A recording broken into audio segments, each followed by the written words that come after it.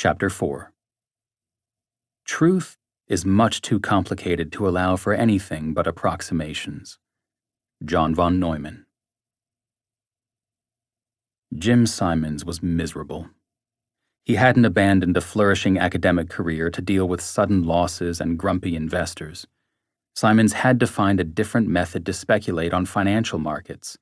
Lenny Baum's approach, reliant on intellect and instinct, just didn't seem to work.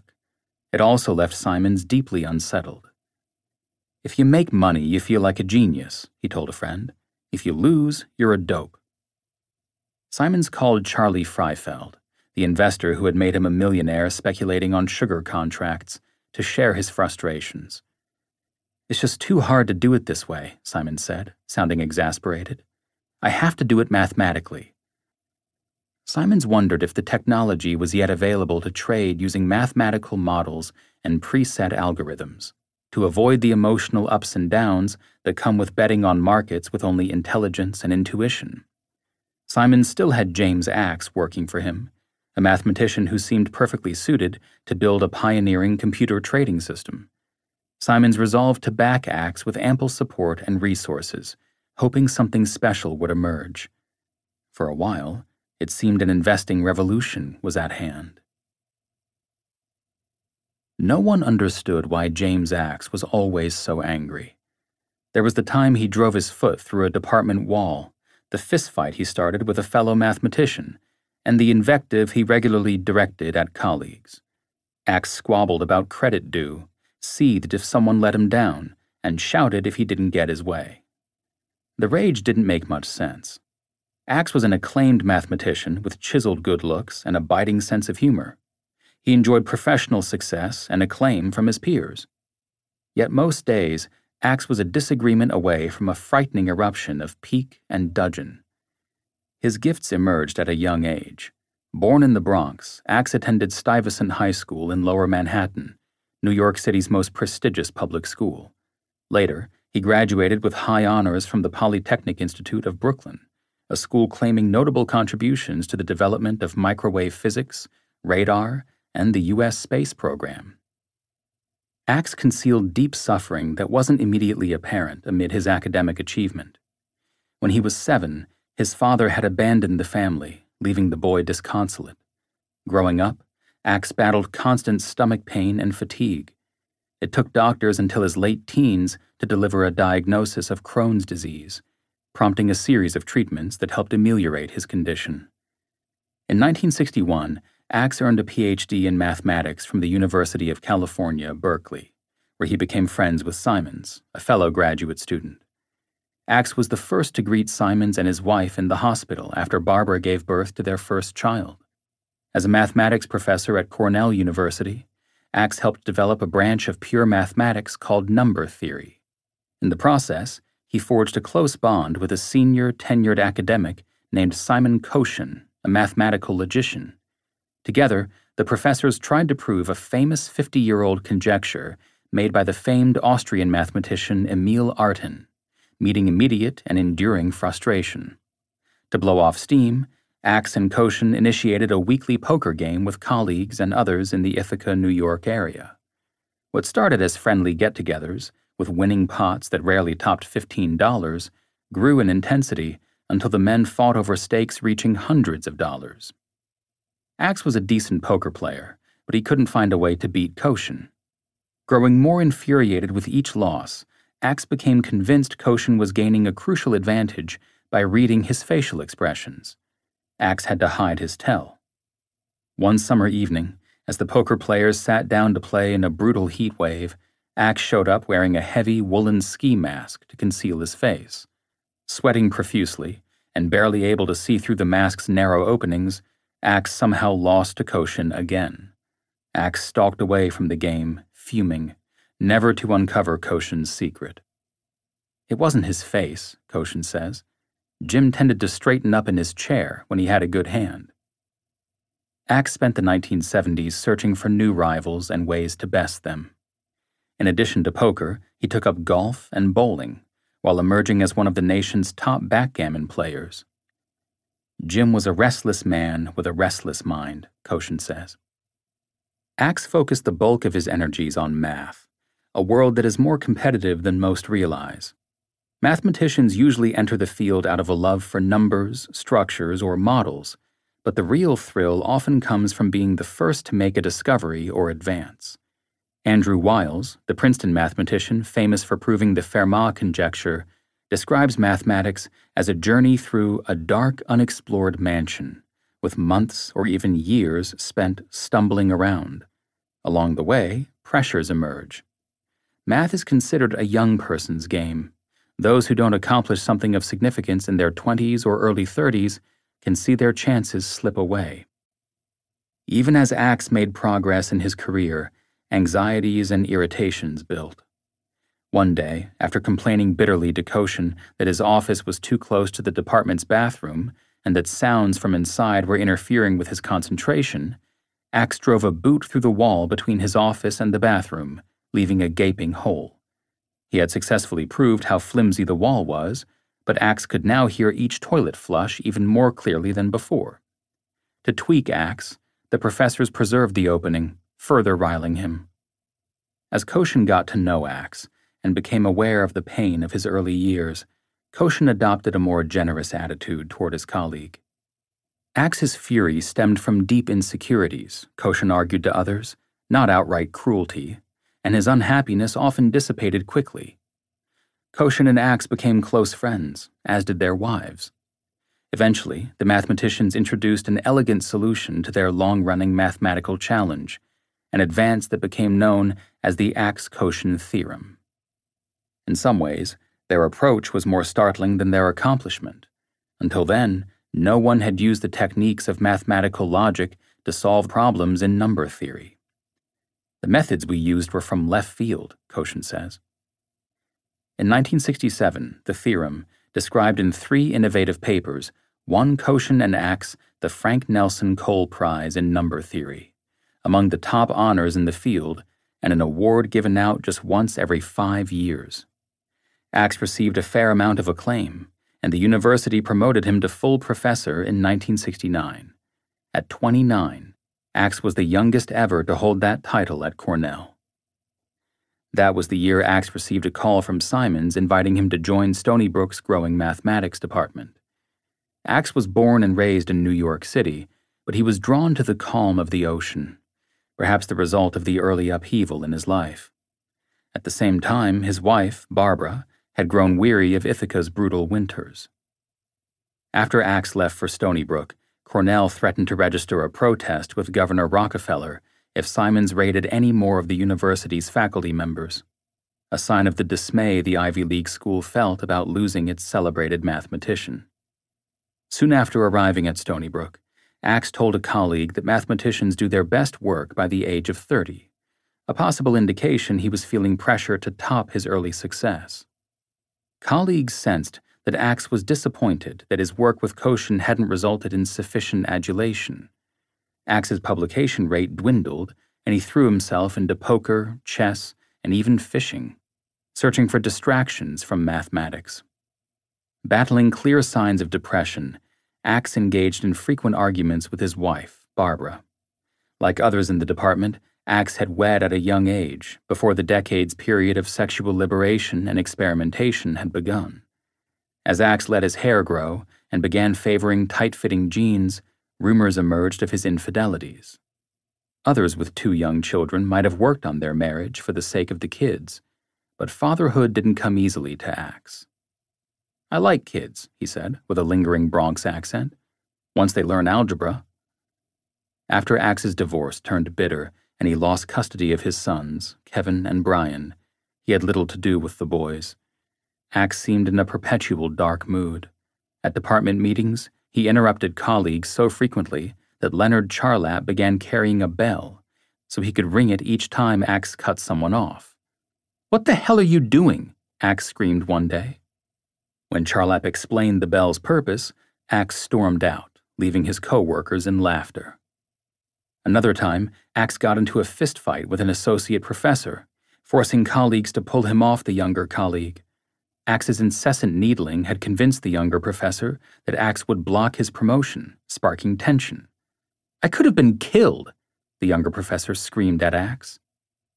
Despite the interpersonal drama, Axe's reputation in the field remained such that Michael Fried, a young professor, turned down a tenured position at the University of Chicago to join Axe at Stony Brook.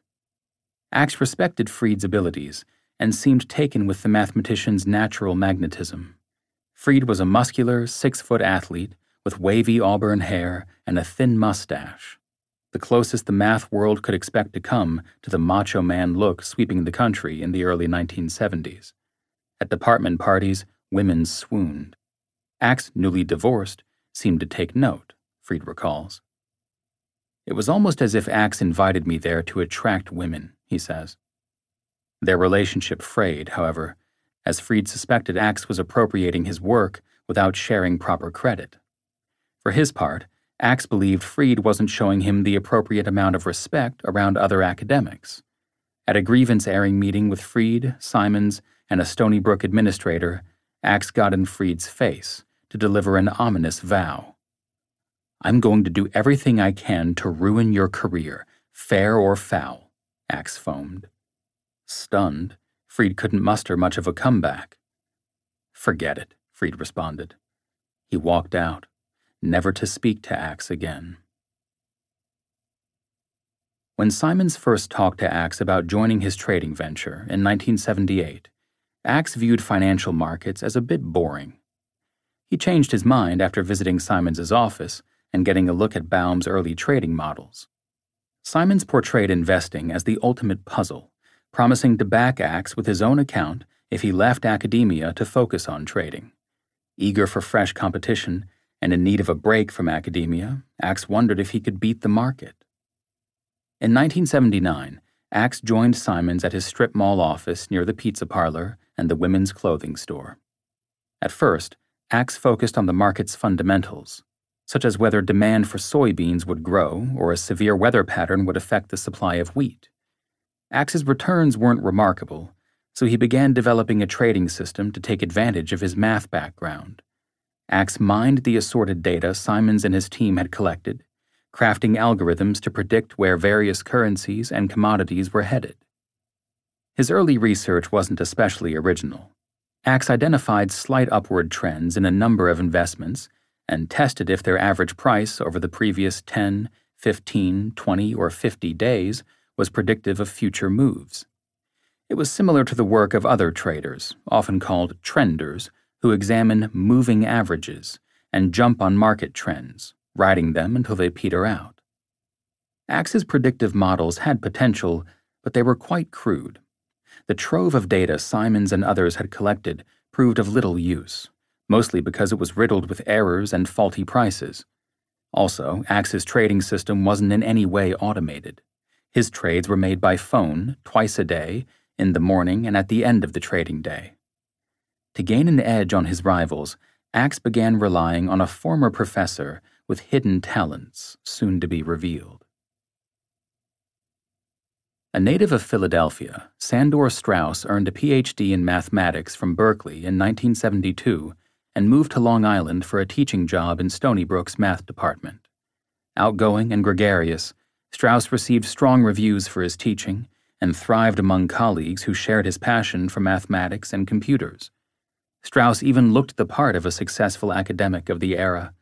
An unabashed liberal who had met his wife, Fay, at an anti-war rally during Eugene McCarthy's presidential campaign in 1968, Strauss, like many other men on campus, wore round, John Lennon-style glasses and combed his long brown hair back in a ponytail. Over time, however, Strauss began worrying about his future. He sensed he was a subpar mathematician and knew he was inept at department politics. Ill-equipped to jostle with fellow mathematicians for funding for projects of interest, Strauss understood he had little chance of obtaining tenure at Stony Brook or another school with a respected math department. In 1976, Strauss joined Stony Brook's Computer Center, where he helped Axe and other faculty members develop computer simulations. Strauss was making an annual salary of less than $20,000, had little opportunity for advancement, and was unsure about his future. "I wasn't super happy," he says. In the spring of 1980, As Hollander prepared to leave Monometrics, Axe recommended the firm hire Strauss as its new computer specialist. Impressed with Strauss's credentials, and a bit desperate to fill the hole Hollander was leaving, Simons offered to double Strauss's salary. Strauss was torn. He was 35 years old, and the computer center salary made it difficult to support his wife and one-year-old baby. But he thought if he hung on for another couple of years, he might receive the equivalent of tenure at the university. Strauss's father and friends gave the same advice. Don't even consider giving up a steady job to join a no-name trading firm that might fold. Strauss ignored the advice and accepted Simons's offer, but he hedged his bet, requesting a 1-year leave of absence from Stony Brook rather than resigning outright. Greeting the new hire, Axe asked for help building his computer models. Axe said he wanted to invest in commodity, currency, and bond futures based on technical analysis, an age-old craft that aims to make forecasts based on patterns in past market data. Axe directed Strauss to dig up all the historic information he could to improve his predictive models. As Strauss searched for pricing data, he ran into problems. At the time, the teller-rate machines dominating trading floors didn't have an interface enabling investors to collect and analyze the information. A few years later, a laid-off businessman named Michael Bloomberg would introduce a competing machine with those capabilities and much more. Piecing together a custom-built database, Strauss purchased historic commodity price data on magnetic tape from an Indiana-based firm called Dunn and Hargett, then merged it with the historic information others in the firm already had amassed. For more recent figures, Strauss got his hands on opening and closing prices for each day's session, along with high and low figures. Eventually, Strauss discovered a data feed that had tick data, the intraday fluctuations of various commodities and other futures trades. Using an Apple II computer, Strauss and others wrote a program to collect and store their growing data trove. No one had asked Strauss to track down so much information. Opening and closing prices seemed sufficient to Simons and Axe. They didn't even have a way to use all the data Strauss was gathering, and with computer processing power still limited, that didn't seem likely to change. But Strauss figured he'd continue collecting the information in case it came in handy down the road. Strauss became somewhat obsessive in his quest to locate pricing data before others realized its potential value. Strauss even collected information on stock trades, just in case Simons's team wanted it at some point in the future. For Strauss, gathering data became a matter of personal pride. Looking over his mounds of data, though, Strauss became concerned. Over long stretches of time, some commodity prices didn't seem to move. That didn't seem to make sense. 20 minutes and not a single trade? There was even an odd gap, years earlier, when there was no futures trading in Chicago over a period of a couple of days, even though there was activity in other markets during that time. It turned out a major flood had suspended Chicago trading. The inconsistencies bothered Strauss. He hired a student to write computer programs to detect unusual spikes, dips, or gaps in their collection of prices. Working in a small, windowless office next to Axe and down a spiral staircase from Simons, Strauss began the painstaking work of checking his prices against yearbooks produced by commodity exchanges, futures tables, and archives of the Wall Street Journal and other newspapers, as well as other sources. No one had told Strauss to worry so much about the prices, but he had transformed into a data purist, foraging and cleaning data the rest of the world cared little about. Some people take years to identify a profession for which they are naturally suited. Others never make the discovery. Strauss had certain gifts that were only now being revealed. In almost any other trading firm or previous era, his fixation on accurate pricing information would have seemed out of place, maybe even a bit kooky. But Strauss saw himself as an explorer on the trail of untold riches with almost no one in pursuit. Some other traders were gathering and cleaning data, but no one collected as much as Strauss, who was becoming something of a data guru.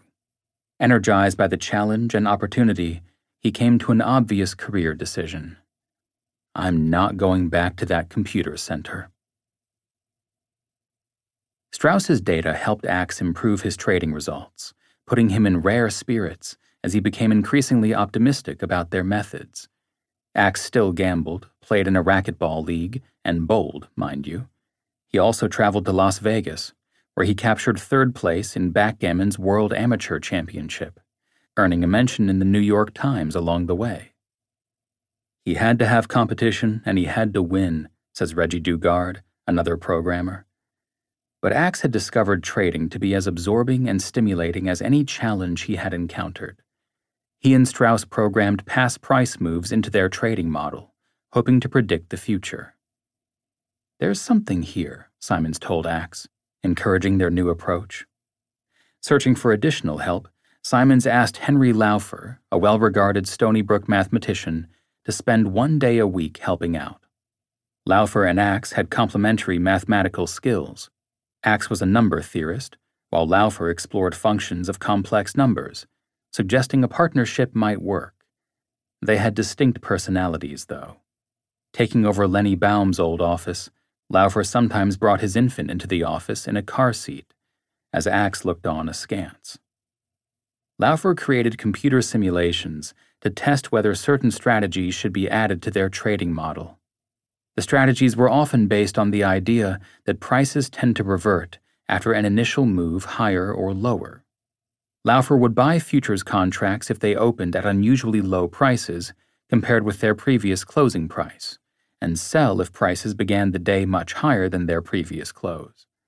Simons made his own improvements to the evolving system, while insisting that the team work together and share credit. Axe sometimes had difficulty with the request, stressing out over recognition and compensation. "Henry is overstating his role," Axe complained to Simons one day. "Don't worry about it. I'll treat you both equally." Simons's response did little to appease Axe. For the next 6 months, he refused to speak to Laufer, though Laufer was so caught up in his work he barely noticed. Around the office, Axe pushed conspiracy theories, especially those involving the Kennedy assassination. He also demanded that staffers refer to him as Dr. Axe, out of respect for his Ph.D. They refused. Once, Axe asked Penny Alberghine to tell a driver in an adjoining parking lot to move his car because the sun glare was bothering him. Alberghine pretended she couldn't find the car's owner. "He had no personal self-confidence and always took things the wrong way," Alberghine says. "I would pray that I wouldn't upset him or aggravate him." Axe and his team were making money, but there were few hints their efforts would lead to anything special. It wasn't even clear Simons would keep the trading effort going. When one employee received a job offer from Grumman, Strauss supported his decision to leave. The defense contractor was a stable company. It even offered a signing bonus of a free turkey. Leaving seemed like a no-brainer. In 1985, Axe surprised Simons with the news that he was moving. Axe wanted to be in a warmer climate so he could sail, surf, and play racquetball year-round. Strauss also wanted to flee the cold of the Northeast. Given little choice, Simons agreed to let them move the trading business to the West Coast. Settling in Huntington Beach, California, 37 miles from Los Angeles, Axe and Strauss established a new company called Axcom Limited. Simons received 25% of the new entity's profits, while agreeing to provide trading help and communicate with the new firm's clients. Axe and Strauss would manage the investments and split the remaining 75% ownership. Laufer, who had no desire to move west, returned to teach at Stony Brook, though he continued to trade with Simons in his spare time. Axe had another impetus for his move that he didn't share with Simons. He was dealing with enduring sadness from his divorce, which he continued to blame on his ex-wife. Once he left New York, Axe abandoned his children, much as his own father had vanished from his life years earlier. Axe wouldn't speak to his boys again for more than 15 years. The Huntington Beach office, located on the top floor of a 2-story office park owned by a subsidiary of oil giant Chevron, was about the last place one would expect to find a cutting-edge trading firm. Oil wells pumped away in the parking lot, and the smell of crude oil permeated the entire neighborhood. The building didn't have an elevator, so Strauss and a crew of workers used a stair crawler to get a hulking VAX 11750 with 300 megabytes of disk storage into the office. An immense Gould Super Mini computer, which had 900 megabytes of storage and was the size of a large refrigerator, had to be moved off a truck onto a forklift, which deposited it into the office via a second-floor balcony. By 1986, Axcom was trading 21 different futures contracts, including the British pound, Swiss franc, Deutschmark, Eurodollars, and commodities including wheat, corn, and sugar. Mathematical formulas developed by Axe and Strauss generated most of the firm's moves, though a few decisions were based on Axe's judgment calls. Before the beginning of trading each day, and just before the end of trading in the late afternoon, a computer program would send an electronic message to Greg Olson, their broker at an outside firm, with an order and some simple conditions. One example: if wheat opens above $4.25, sell 36 contracts. Olson would buy and sell futures contracts the old-fashioned way, calling floor brokers at various commodity and bond exchanges. Sometimes the results of this partially automated system were impressive. Often they left the team frustrated. One big problem: neither Simons nor the team in the Huntington Beach office were unearthing new ways to make money or improve their existing strategies, some of which their rivals had caught on to. Simons considered the possible influence of sunspots and lunar phases on trading, but few reliable patterns resulted. Strauss had a cousin who worked at AccuWeather, the weather forecasting company, so he made a deal to review Brazilian weather history to see if it could predict coffee prices, another effort that proved a waste of time. Data on public sentiment and the holdings of fellow futures traders also yielded few dependable sequences. Axe spent time searching for fresh algorithms, but he was also playing a lot of racquetball, learning how to windsurf, and generally attending to an emerging midlife crisis. With his broad shoulders, muscular build, and wavy brown hair, Axe had the look of a chilled-out surfer, but he was anything but relaxed, even in California. Axe began staging intense weight loss competitions and became determined to trounce his office mates. Once, just before the initial weigh-in, Axe packed on several pounds gorging on melon, calculating that he'd quickly shed the new weight, since melon is laden with water. Another time, Axe furiously biked to work in the sun, hoping to lose weight, arriving so drenched in perspiration that he'd placed his underwear in an office microwave to dry. Minutes later, the microwave burst into flames as a staffer ran for a fire extinguisher.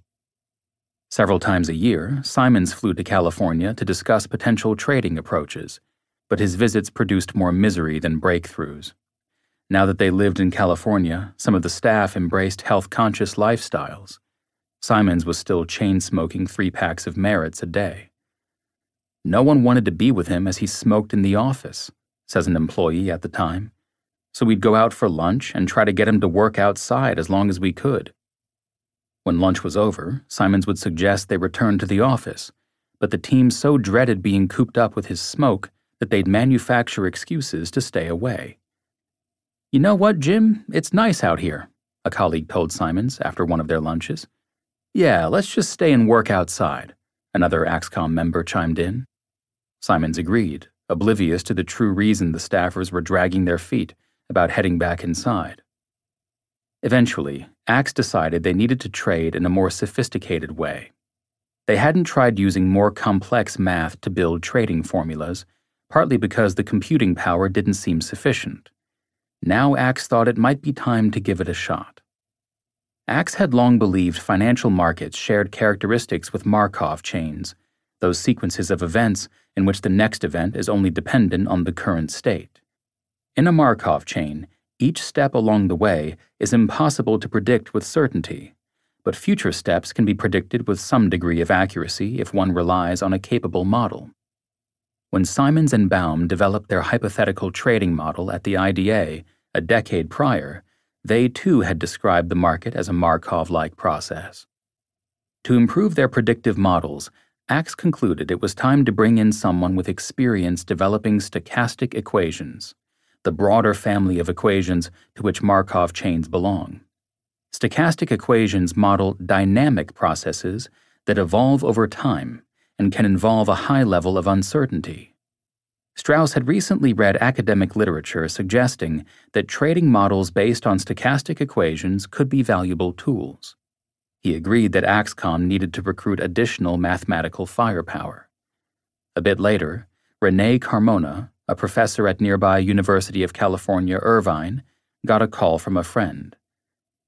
"There's a group of mathematicians doing stochastic differential equations who are looking for help," the friend said. "How well do you know that stuff?"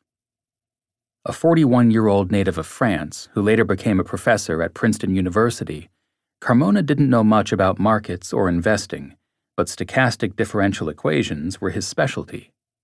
These equations can make predictions using data that appears random. Weather forecasting models, for example, use stochastic equations to generate reasonably accurate estimates. Members of Axcom's team viewed investing through a math prism and understood financial markets to be complicated and evolving, with behavior that is difficult to predict, at least over long stretches, just like a stochastic process. It's easy to see why they saw similarities between stochastic processes and investing. For one thing, Simons, Axe, and Strauss didn't believe the market was truly a random walk, or entirely unpredictable, as some academics and others argued. Though it clearly had elements of randomness, much like the weather, mathematicians like Simons and Axe would argue that a probability distribution could capture futures prices as well as any other stochastic process. That's why Axe thought employing such a mathematical representation could be helpful to their trading models. Perhaps by hiring Carmona, they could develop a model that would produce a range of likely outcomes for their investments, helping to improve their performance. Carmona was eager to lend a hand. He was consulting for a local aerospace company at the time and liked the idea of picking up extra cash working for Axcom a few days a week. The challenge of improving the firm's trading results also intrigued him. The goal was to invent a mathematical model and use it as a framework to infer some consequences and conclusions, Carmona says. The name of the game is not to always be right, but to be right often enough. Carmona wasn't certain the approach would work, or even that it was much better than the less quantitative investment strategies embraced by most others at the time.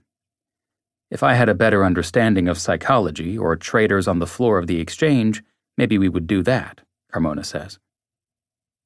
Early on, Carmona used Strauss's data to try to improve Axcom's existing mathematical models, but his work didn't lead to many useful advances.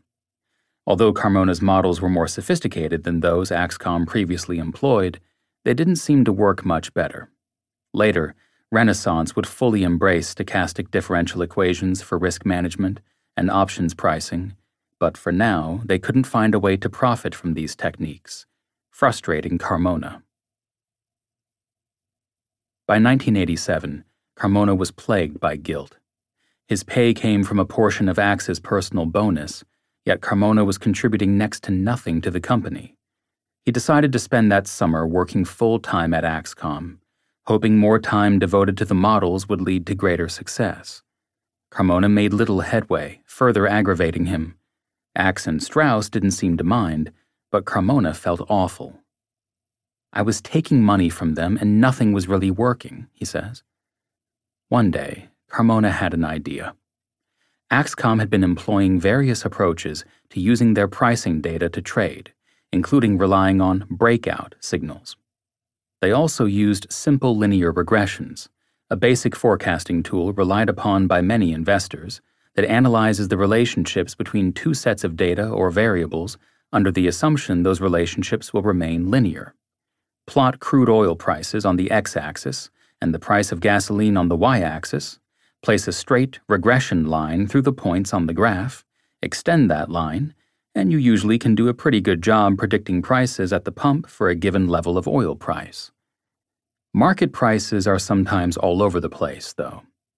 A model dependent on running simple linear regressions through data points generally does a poor job predicting future prices in complex, volatile markets marked by freak snowstorms, panic selling, and turbulent geopolitical events, all of which can play havoc with commodity and other prices.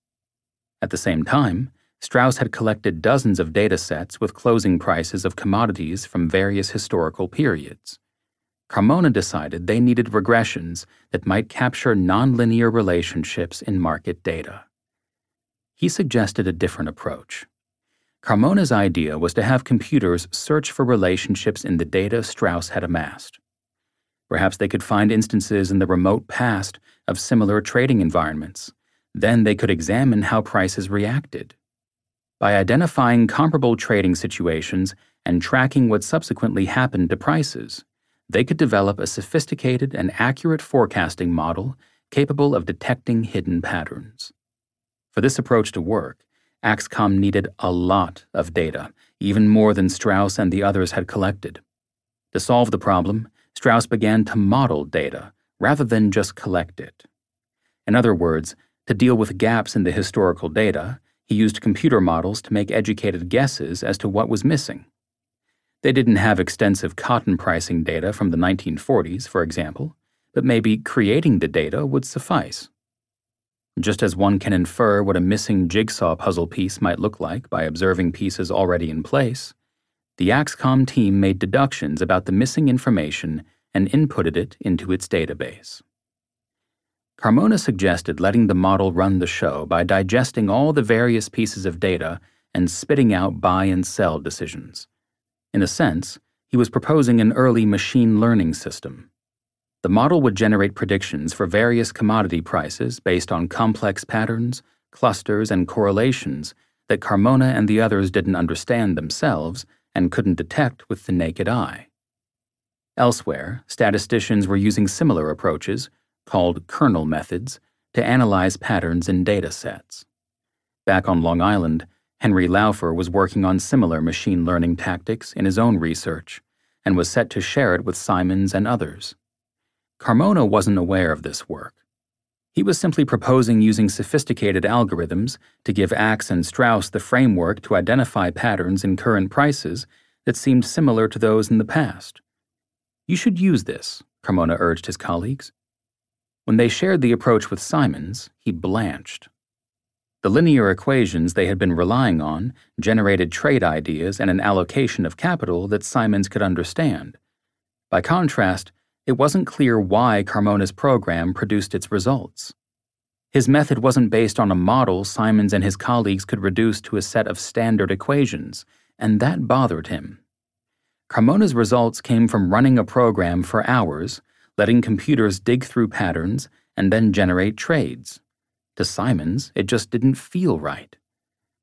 "I can't get comfortable with what this is telling me," Simons told the team one day. "I don't understand why the program is saying to buy and not sell." Later, Simons became more exasperated. "It's a black box," he said with frustration. Carmona agreed with Simons' assessment, but he persisted. "Just follow the data, Jim," he said. "It's not me, it's the data." Axe, who was developing a friendship with Carmona, became a believer in the approach, defending it to Simons. "It works, Jim," Axe said to Simons, "and it makes rational sense. Humans can't forecast prices." "Let computers do it," Axe urged. It was exactly what Simons originally had hoped to do. Yet Simons still wasn't convinced of the radical approach. In his head, Simons was all in on the concept of relying on models. His heart wasn't quite there yet, it appeared. Jim liked to figure out what the model was doing, Strauss recalls. He wasn't super fond of the kernel. Over time, Strauss and his colleagues created and discovered additional historical pricing data, helping Axe develop new predictive models relying on Carmona's suggestions. Some of the weekly stock trading data they'd later find went back as far as the 1800s, reliable information almost no one else had access to. At the time, the team couldn't do much with the data, but the ability to search history to see how markets reacted to unusual events would later help Simons' team build models to profit from market collapses and other unexpected events, helping the firm trounce markets during those periods. When the Axcom team started testing the approach, they quickly began to see improved results. The firm began incorporating higher dimensional kernel regression approaches, which seemed to work best for trending models, or those predicting how long certain investments would keep moving in a trend. Simons was convinced they could do even better. Carmona's ideas helped, but they weren't enough.